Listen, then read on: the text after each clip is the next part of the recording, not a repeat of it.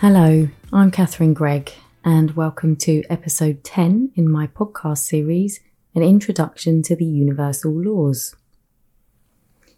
In previous episodes, I have spoken about the law of oneness, the law of vibration, the law of balance and polarity, the law of correspondence, the law of attraction, the law of inspired action, the law of relativity, the law of perpetual transmutation of energy, and the law of cause and effect.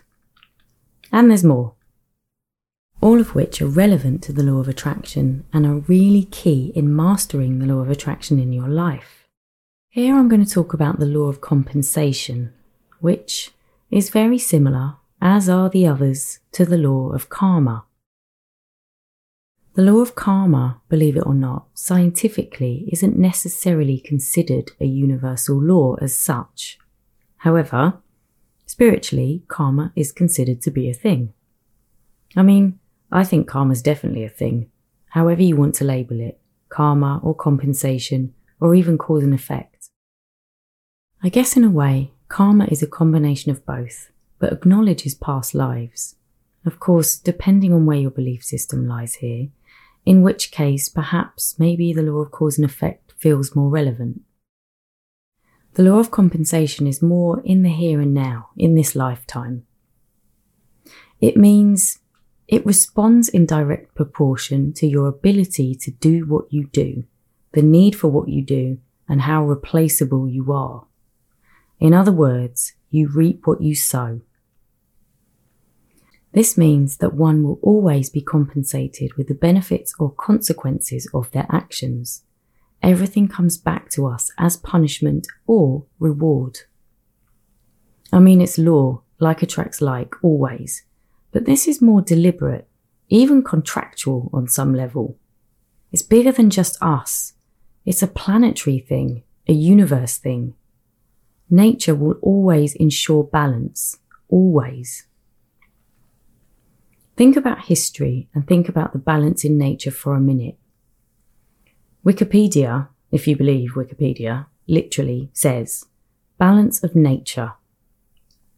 The balance of nature, also known as ecological balance, is a theory that proposes that ecological systems are usually in a stable equilibrium or homeostasis, which is to say that a small change, even the size of a particular population, for example, will be corrected by some negative feedback that will bring the parameter back to its original point of balance within the rest of the system.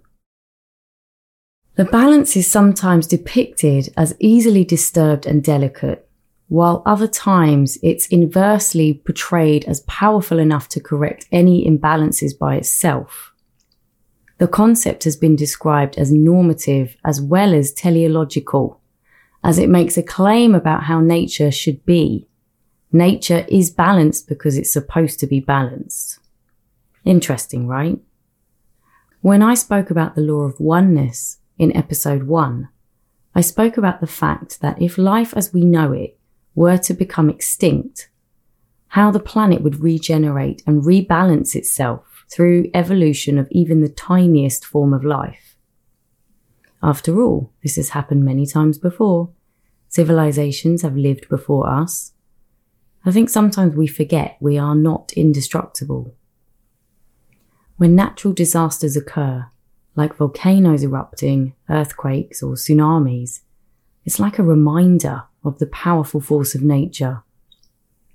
Sometimes when I think about human beings and our selfish desires for more and more, without consideration for the law of compensation, is it random, or is this the planet's way of rebalancing itself, reminding us that we reap what we sow?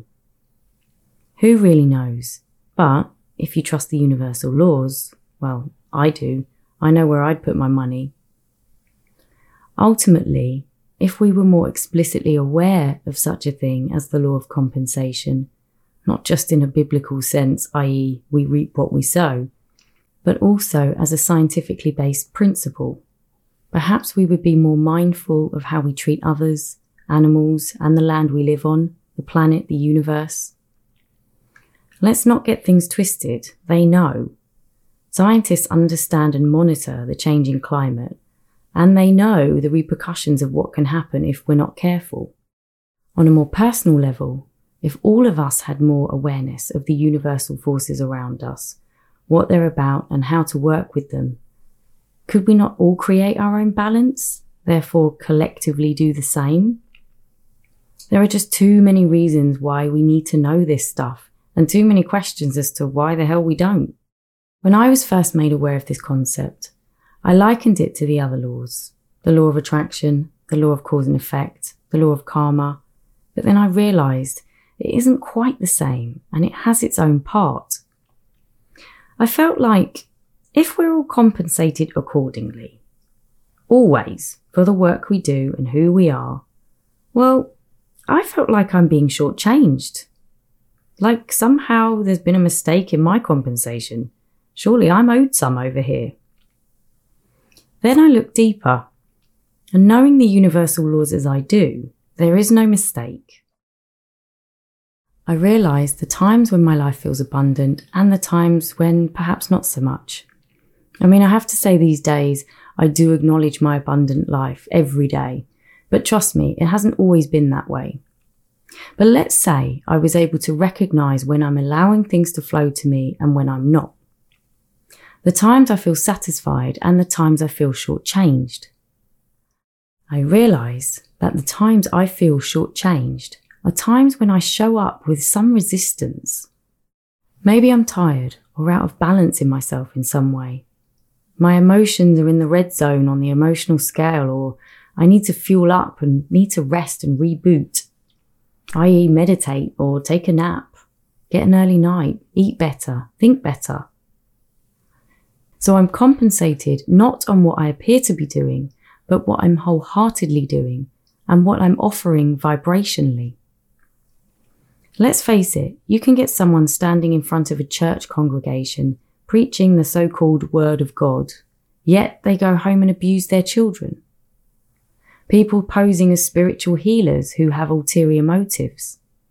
So there's no getting away from it.